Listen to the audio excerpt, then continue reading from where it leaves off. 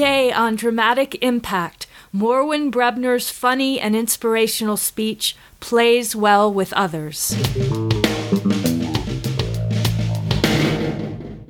I will say up front that I believe in playwriting. I believe in its future, and I believe in the Canadian theatre. I would like to argue with it, though, as I imagine people from healthy families argue, furiously knowing that underneath there is love. And the argument I would like to make is that we all need to argue more.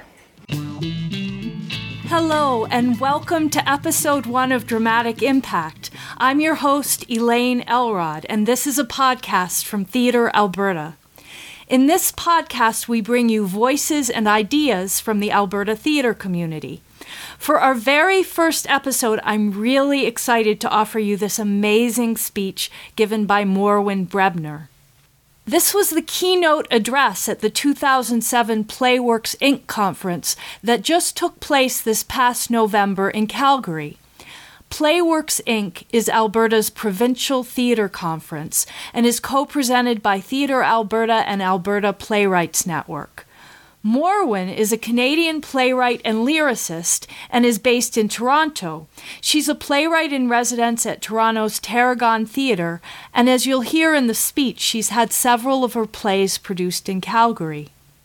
If you want to learn more about Morwyn or more about Theatre Alberta, you can go to our website at www.theatrealberta.com. And don't forget to spell theatre the Canadian way, Theatre. The recording starts out with an introduction to Morwyn given by Theatre Alberta's executive director, Marie-Janine Willis. We didn't get the first few words of the introduction, but most of the information is there for you to hear. So without further ado, here's Morwyn's keynote address with Marie's introduction. I hope you enjoy it. I'm not going to go through the entire list, but needless to say, Morwyn's plays have been produced in theatres across Canada, and many of them here in Calgary. She's not just a writer for stage, also for television, also known for her translations and adaptations. She's one of Canada's hottest playwrights. Some of Morwyn's other plays include Music for Contortionists, the award-winning musical Little Mercy's First Murder. These are all familiar in Calgary. And counterbalancing the title of The Optimists, The Pessimists. Translations include Strawberries in January, that was done here in Calgary at ATP Playwrights Festival, as well as Mathilde, and other adaptations include Love Among the Russians for the Shaw Festival. She's been playwright in residence at Tarragon Theatre for a good long time, she says, and is a graduate of the National Theatre School Playwriting Program. So we were totally delighted when Morwyn agreed to come and join us for this weekend and to do the keynote address. So please join me in welcoming Morwyn as she speaks to us today about playwriting, the nature of collaboration, and the theatre.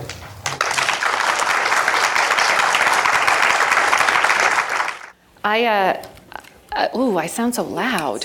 I think it's too loud. No, it's good? Okay. I would like to thank PlayWorks Inc. for inviting me here, and Theatre Alberta and APN. I've had what I can only describe as a charmed history of being produced in Calgary, and I'm really happy to be here. I grew up in Ottawa, the most passive-aggressive place in the universe. I'm afraid of argument.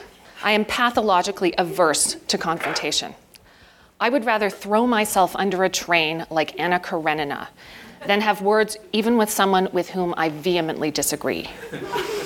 A friend of mine once said, "The thing about you is that you like everyone." No, but I hide my hostility. I'm eager to please, and the thing I fear most is not being liked. In that way, I think I'm a lot like the Canadian theatre. Or rather, I'm in an apt position to speak about the current state of playwriting, the only art I know how to practice, an art with so much promise and potential to speak to the world that it's not even funny. I will say up front that I believe in playwriting, I believe in its future, and I believe in the Canadian theatre. I would like to argue with it, though, as I imagine people from healthy families argue, furiously knowing that underneath there is love. And the argument I would like to make is that we all need to argue more. Actually, let me clarify by what I mean by argument so you don't think I mean the kind of sniping people actually do with their families. Why did you crush my dreams? Or why did you give me the Merck manual for Christmas when you know I'm a hypochondriac? Not that kind of argument. The Oxford English Dictionary defines argument as a heated exchange of conflicting views, or a set of reasons given in support of something. A heated exchange of conflicting views, a set of reasons given in support of something. Both of these things might as well be definitions of a play. Let's just assume for now that by argument, I mean a conflict that is deeply felt, but not personal in the pejorative sense of the word. I'm not talking about being petty. Let me also clarify that I don't think the theater is in trouble. People say that theater's in trouble. The fortunes of various art forms expand and contract like asphalt in the seasons. There are people who feel that all culture is in trouble. Well, the world is in trouble. And it's up to all art forms, including theater, to confront that trouble or die. So I'd like to talk about argument in three contexts. One, argument with the world, that a play should be a set of reasons given in support of something that pertains to the state of the world, and a heated exchange with the status quo and with the audience. Two, argument between ourselves. As playwrights, we don't have to agree with each other. In fact, we shouldn't. And three, argument in our process.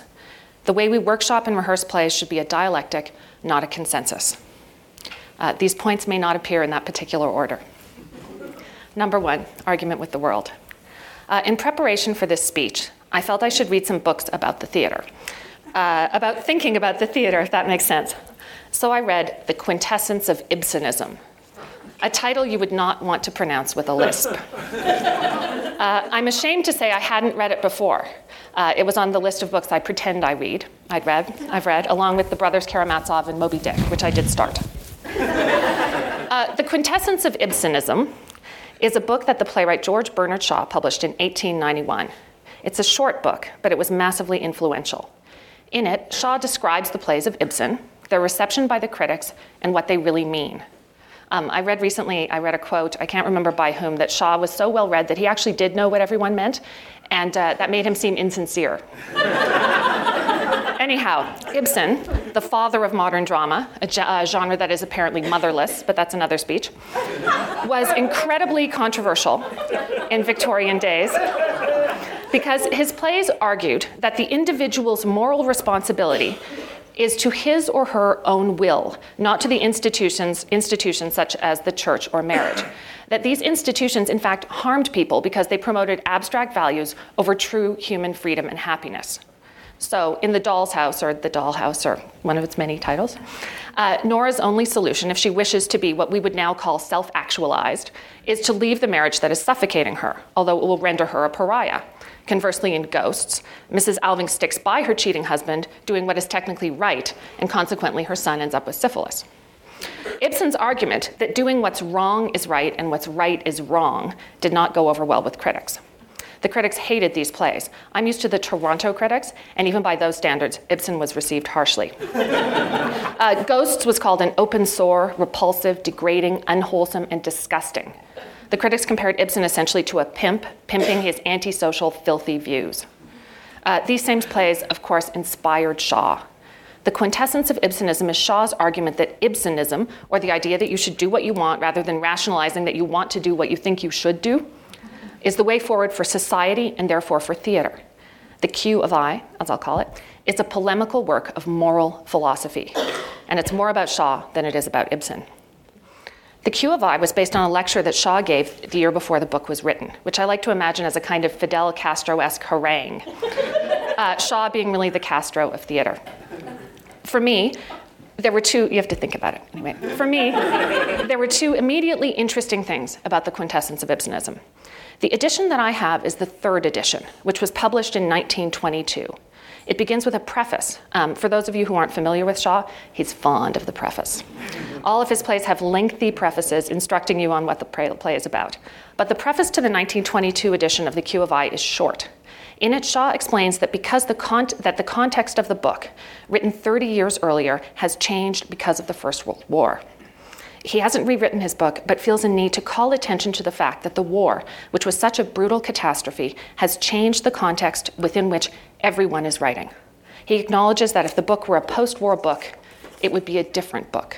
He writes, quote, "But I cannot spend the rest of my life drawing the moral of the war. It must suffice to say here that as war throws back civilization inevitably, leaving everything worse than it was, old books on morals become new and topical again, and old prophets are read with a new sense of the importance of their message.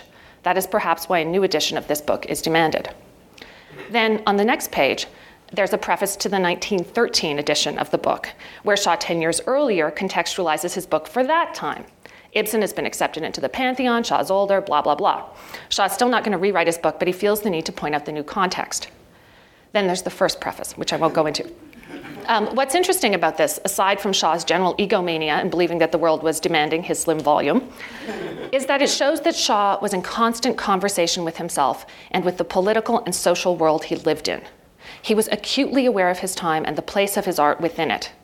In his book, he said he was trying to, quote, distill the quintessence of Ibsen's message to his age. And that idea that your play is your message to your age is crucial. That's what writing a play is. It's your message to your age.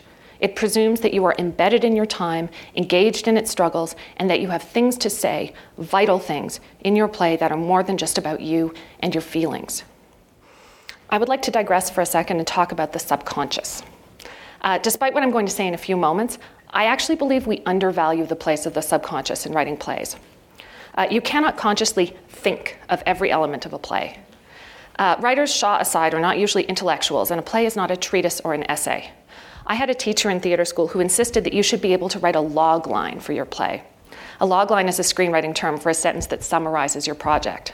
It works for simple ideas. 2 sexy renegade cops solve crimes in Miami. 3 sexy friends have sex in New York. 3 playmates have sex with Hugh Hefner while living in his house. The idea that you can do this for a complex work of art is ludicrous. In The Q of I, Shaw puts it well when he says that, quote, the evidence of a discernible and perfectly definite thesis in a poet's work by no means depends on the completeness of his own intellectual consciousness of it. In other, smaller words, a writer can have a message and a strong point of view without being able to define it.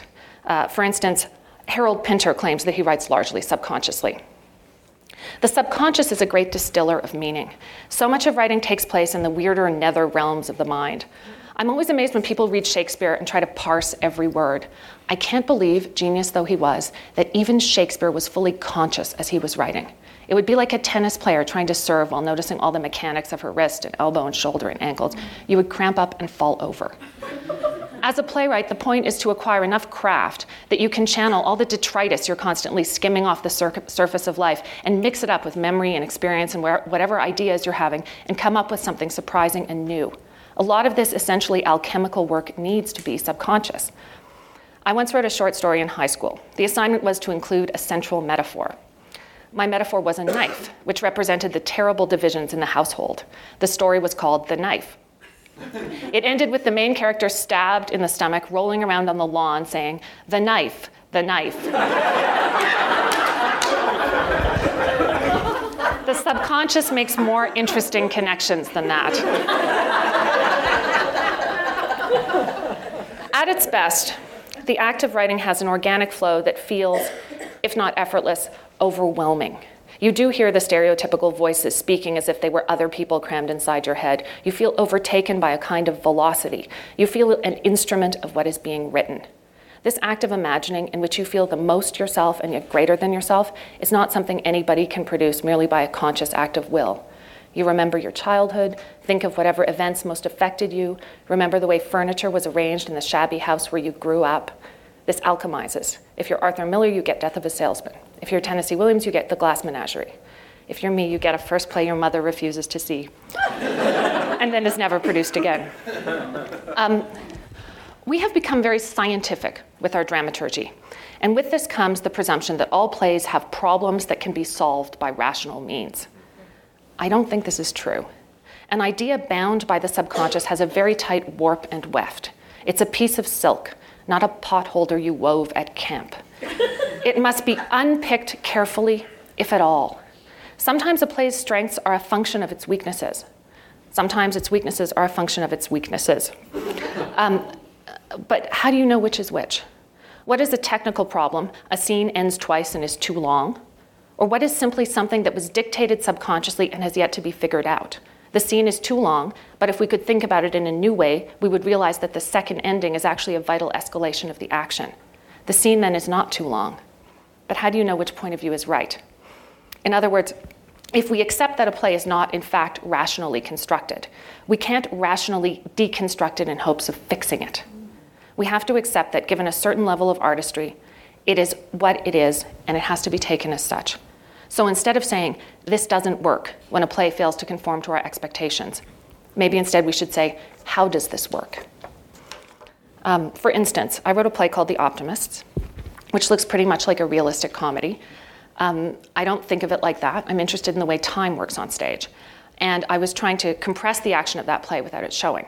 This is not an idea covered in traditional dramaturgical discussions, and I'm not an especially articulate describer of my own work. But this did become part of the discussion when the play was first produced, because the director was committed to investigating how the play worked. We argued all the time. It was horrible and nerve-wracking. I lost weight. The skin on my face cracked with the stress and exposure to the fiendishly dry Calgary air. As I walked from mall to mall after being kicked out of rehearsal. But it was a successful process. So I believe we must argue more in rehearsal. Dramaturgy is not the problem. On some level, complaining about dramaturgy is like saying you got a bad nose job. There's culpability on both sides. Theater is a collaborative medium. Collaboration understood not in the Vichy government sense as a series of constant and compromising capitulations, but as a dialectical process where, by advocating strongly for your own position, you add to the tensile strength of the entire endeavor. As a playwright, it is perfectly reasonable to assume that you know more about your play than anyone else does. And your place in rehearsal is to defend the thing you birthed as fiercely as you possibly can without undermining and destroying the rehearsal process that is there to bring it fully to life. If you're lucky, your director and actors will do the same, and the end production will benefit from the rigors of being forged in that crucible. A strong belief in one's own idiosyncratic version of the world is something I believe playwrights should cultivate from the beginning. It doesn't matter if it's your first play. When I started writing, I benefited immensely from being crazy. And I don't really mean that as a joke. I was like a poorly socialized hyena with no interpersonal skills. I was constantly combative and angry, especially with people who were helping me. I believed, probably wrongly, that what I was writing was new. And I believed, and although I often felt beleaguered and indeed heartbroken when people didn't understand what I was trying to say, I was crazy enough to believe it was important. Now some of what I argued for seems silly. For instance, the maddening over-punctuation I fought to retain when my first play was published, or my refusal to change one pronoun in one song in another play, or the time I lay on the floor in the fetal position in the theater moaning with my sweater over my head during a preview of another play. These weren't necessarily good choices. And they required a kind of manic intensity that I'm not sure I could recreate. But they were part of my argument at the time. Other people argued back, and I learned. The unspoken truth is that being good doesn't help you as an artist. Being intransigent or defensive doesn't either. And there's probably some optimal happy medium between openness and protectiveness, wherein you can both safeguard your vision and advance your craft. But in the end, as the writer, you're responsible for what you write. Your play is your argument with the world, and you have to stand by it. You have to stick up for it like it's the odd kid on the bus who has to wear a hockey helmet everywhere. You must be your play's protector. That was a digression within a digression. So, to reiterate, the subconscious is good. It's necessary. But it's not enough. As playwrights, we can't be dreaming, even lucid dreaming. We have to be awake. We have to be conscious. What do I mean by conscious? In The Quintessence of Ibsenism, Shaw contends that Ibsen only became a great playwright after he became intellectually conscious of what he was trying to achieve. Ibsen's earlier poetical dramas like Peer Gynt and Brand are sprawling, picaresque fantasias. They're trying to articulate some things about the individual's relationship to society, and if you can figure out what's going on amidst the orgies and glaciers and mountain panoramas and trolls and metaphorical onions, you can glean some things. But Shaw rightly points out that after Ibsen becomes conscious of what he is doing, his work improves. Like Robert Johnson, he comes back from the crossroads with scary new powers. Knowing that he wants to directly engage the world and its problems, he writes Ghost, The Doll's House, The Wild Duck, and Hedda Gabler. He would not have had the same impact on the world if he had kept unspooling his wacky Nordic adventure stories. Looking inward to his imagination was not enough to make Ibsen a great playwright. He had to look outward to the world. This is true of all great playwrights. It's true of Chekhov, who channeled the minutiae and greater currents of a world too insular to know it was fading away. It's true of Beckett, a miracle worker who could look out by looking in, and who invented a form commensurate with a newly fragmented post-war world held hostage by nuclear bombs. It's true of Caryll Churchill, the English playwright, whose great subject is politics, and whose entire oeuvre is a rebuke to Margaret Thatcher's assertion that society does not exist. But it's dicey to leave important works to geniuses. And I think now, especially, it's incumbent upon all of us to look outward. I feel I'm at a crossroads in my own work. I wish often that the devil would show up and help me out, but I don't believe in him and he's not going to, so I am doing my damnedest to become intellectually conscious and outward looking. And I'll tell you, it's a hell of a struggle. I have, in my short career, voraciously strip-mined my own internal preoccupations. Some of these I used to feel were inherently political. Growing up poor in a country that doesn't acknowledge poor people, except in kitschy ways, for instance, being a feminist. I felt these gave me a different perspective on a largely middle-class art form. But I think I have, in general, relied too heavily on my subconscious, and it's no longer enough. My argument with the world has been largely an argument with myself, or facets of myself. That's true of a lot of plays. This is a generalization, so don't take offense if you're the exception. But playwrights are still pretty heavily chained to the kitchen sink in this country. We're a bit like the domesticated zombie in Shaun of the Dead. Capable of damage, but subdued by the cozy lure of domesticity. A symptom of this is our lack of formal innovation, our lack of concern with form in general. This is where I argue with other playwrights. I've stopped knowing what structure is. I'm in fact beginning to believe that talking about structure is beside the point. Structure is actually a subset of form, which is linked to content. 3 acts is a structure, the 3-act play is a form, if that follows. The hand is the form, the fingers are the structure, and the purpose is to be able to open doors or crack lobsters. New purposes demand new forms. The realistic play with scenes separated with transitions in production is the dominant form in this country. English, Canada, I mean. This is not true of other countries, and I wonder why it is here. I like that form, but it can only say certain things. And I believe that part of becoming conscious of what you're trying to achieve as a playwright includes exploring your formal options. I can't think of a single Canadian playwright I know, and I include myself in this, who is a real formalist. I would love someone to argue this point with me, by the way. I mean a hardcore formalist, Caryll Churchill, or the Belgian playwright I met who wrote a play, a comedy, about a man considering killing his mother. The first part of the play was a long internal monologue meant to be performed by an indeterminate number of actors. The second part was a dialogue between the man and his family. The third was the murder, which was written completely in onomatopoeia, or sounds. And the end was a series of 4 short poems with words missing. She invented this form to suit her subject. And form, in fact, is her major concern as a playwright. This doesn't have to be true of every writer, but it's a strand of theater's argument with itself that is missing here. I'm talking about old school plays, the kind you write in a room by yourself. Maybe you talk to some people, you do some research, but at some point you write it all down by yourself in a little room. This is absolutely not the only way to write a play. At the last Dora Awards, which are the Toronto Betty Mitchells, in the independent category, 4 out of 5 of the nominees for Best New Play were not traditional plays, but devised works created by a collective or a company of actors and a director. I'm cool with that. I know it sounds like I'm protesting too much. Yeah, I'm cool. Date whoever you like. You don't have to inhibit one art form to promote another. But I do think that, and here again I generalize, the traditionally written play is like a squirrel that has tunneled into the walls and is in danger of suffocating in the insulation. In a world where our very physical existence is imperiled by global warming, where we know this but do nothing substantial to stop it, where competition for resources and space is driving elephants crazy to the point where they're raping rhinoceroses, where people are being killed in genocides and ill-considered wars, where the Arctic is melting and the Globe and Mail is excited about shipping routes, where political discourse is increasingly brainless, where post-feminism is re-rendering women into blow-up dolls, where photographers are more interested in Britney Spears than a devastating fire, where class and income divisions are increasing and even middle-class families dwell like polar bears on unstable ice floes, thinking rich while being one sunshiny day away from drowning in debt, In a world where if you do yoga, you're an altruist. In a world where you have to take your shoes off to fly on a plane. In a world where we are so overstimulated by fear and worry about the future that it seems almost more sensible to look inward than to risk being blinded by the shrapnel flying everywhere. I am sorry, but in that world, I'm not sure that a play about anyone's feelings about their mean family or their quirky sexual awakening really cuts it anymore. We have simply got to be more conscious, more aware, more concerned, and more serious, or we will become irrelevant.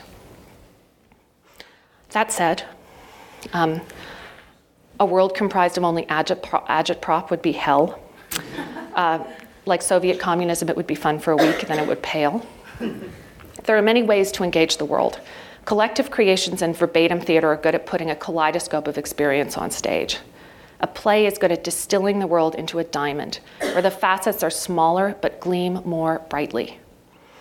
I'm working on a comedy right now. It's not directly about global warming or set in Iraq or about a family losing its house in the American subprime mortgage crisis. But I hope that it will feel like a play that could only be written at a time when these things are true. And I hope it will speak to this time in a way that says more than just, I'm lost, help me. I hope it will be an argument for something and not just against something, which has been my habit.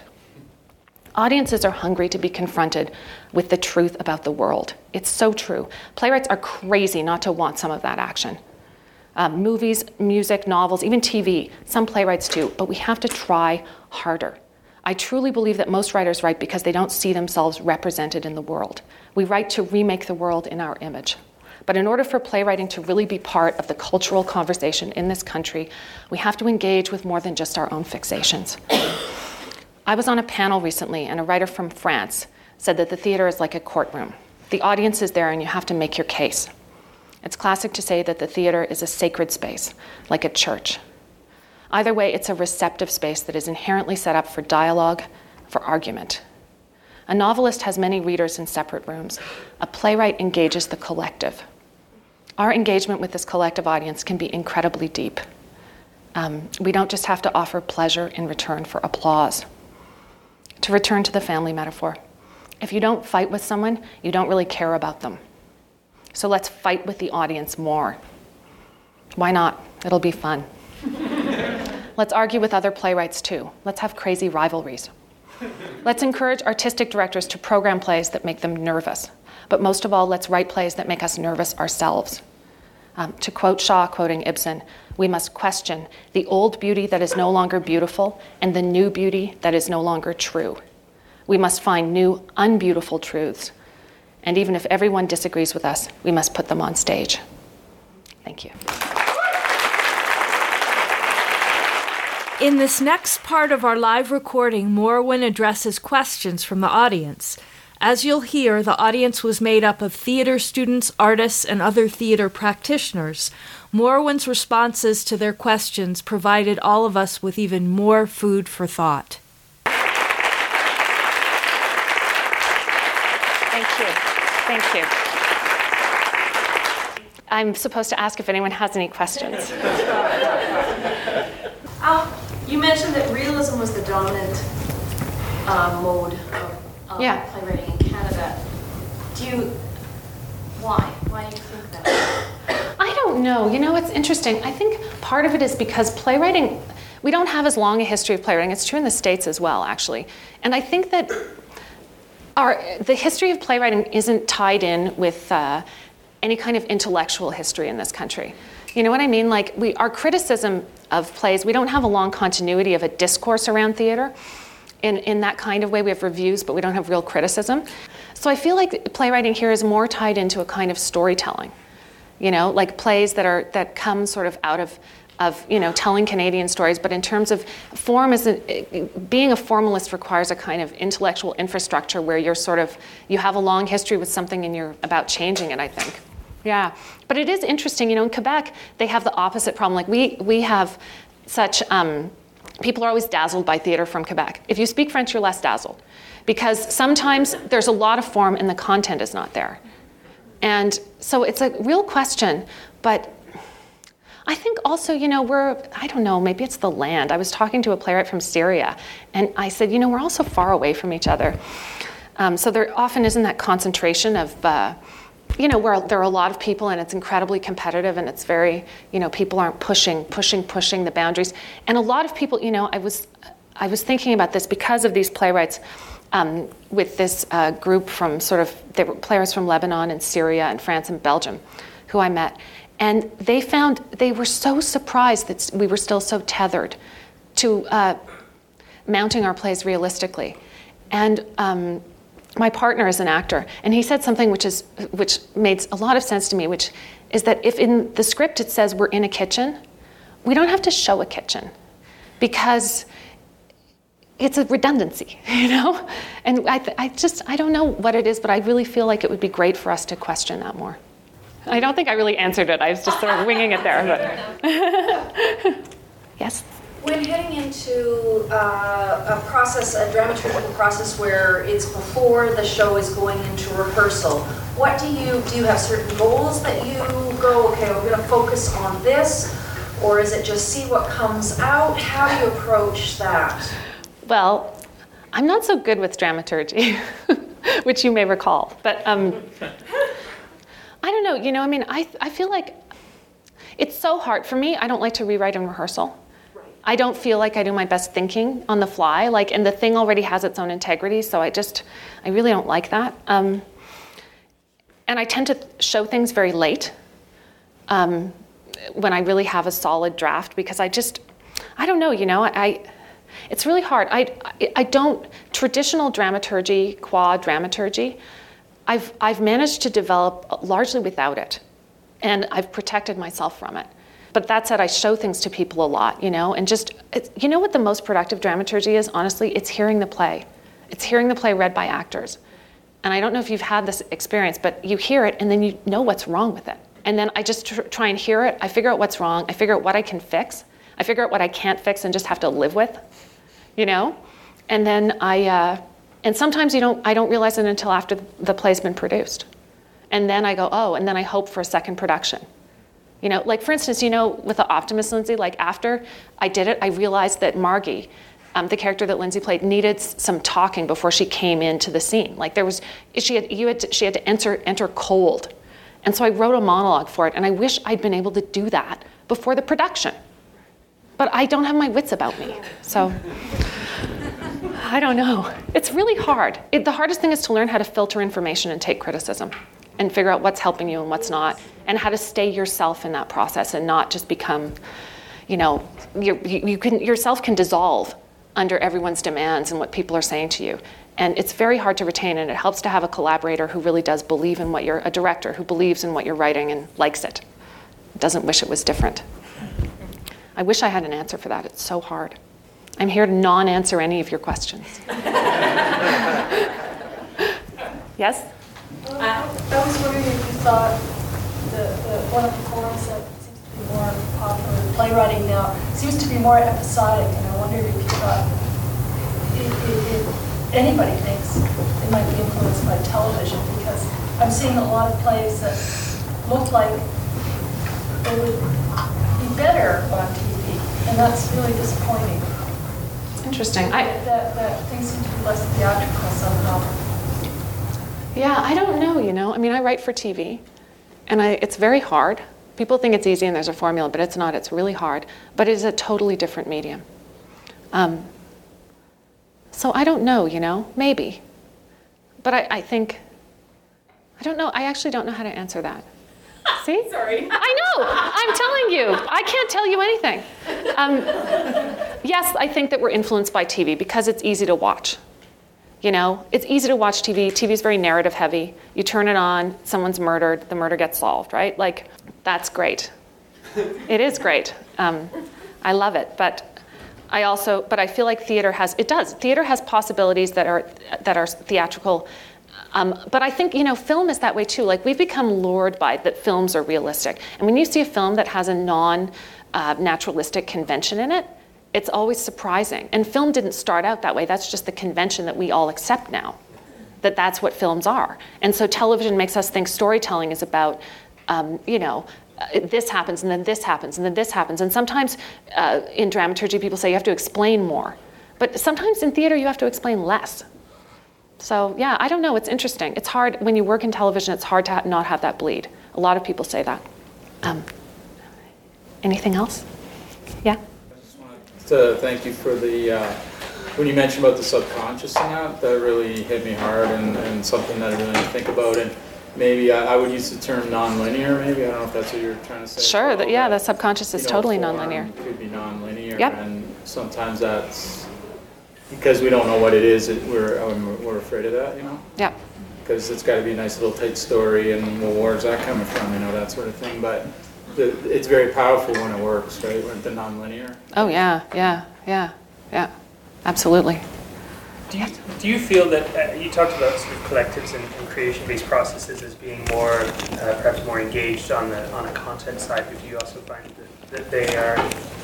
It's that kind of creative process that's engaging more with playing with alternative forms and those sorts of things? I think they are more engaged with playing with form, yeah, and I wonder if that's because they're director-centered often. So yeah, I do think so, actually. And is there, I guess the other question is there value in that in terms of broadening the scope and getting us out of kitchen-based plays? Yeah, there is value in it. Part of it is like seeing what's around and what you can use, right? Like, see everything, and even if it's not what you're doing, there's something in it you can steal. But it's true. I saw an amazing collective piece in Toronto by this group called Blue Mouth Inc. And I think they're partially based in New York, which I'm sure they just did to be more credible. But I didn't say that, although I'm being recorded. Maybe I should turn it off. But it was great. And there was, I talked about this, I think, yesterday in the musical thing. There was some musical stuff in it that was amazing. And I've been trying to figure out forever how to get a dance number in the middle of a straight play that isn't a play within a play. Because I love it. And I think it was amazing. And it was like zombie themed. And it was like, the music was incredible. And it was really like, it was the most alive I've felt in the theater in a long time. It was amazing, And the whole the evening was great, but what it didn't have that a play can have is that focus, right? And so it's like trying to figure out how to make use of conventions within, as a writer, if that's what you do, and bring to them the focus and the point of view that collectives often lack.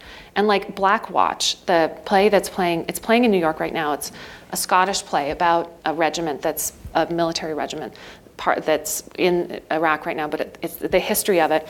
And I really desperately want to see that show. And it's verbatim theater, but it was shaped by a playwright. So I think it has that. It's sort of best of both worlds. So I think it's,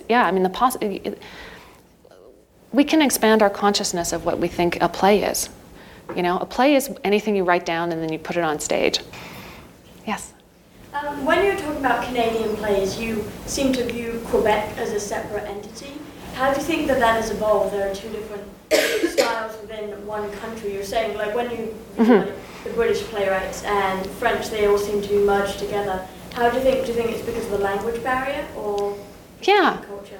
No, Quebec is just such a different place that way, and has been more connected to France and connected to different traditions of writing. And it's, culturally, we don't have. I went to the National Theatre School, and there's a French section and an English section, and the school is not bilingual, it's colingual. So the French work was always really different from the English work, and I remember when Monique Mercure was the head of the school, the figurehead, the queen of the school, she came one day to see a production that the English students were doing, and she said, "Why are English plays always so brown?" And she couldn't understand it, it's just... It's a more visual culture of producing plays, and and some of it, like Carbone 14, there's a lot of movement theater, there's a lot of stuff like that, and some of it's great, and some of it looks like it was made in the 80s. It's just a different tradition. Thank you. I'm going to wrap things up just because time is moving on, but thank you, Morwyn, so much. Thank you. Thank you all so much. That's it for episode 1. Look for the next episode in early February. And if you subscribe to Dramatic Impact, new episodes will automatically be downloaded to your computer as soon as they're available. If you have any feedback to give us, you can send us an email at programmer@theateralberta.com. I'm Elaine Elrod. So long until next time.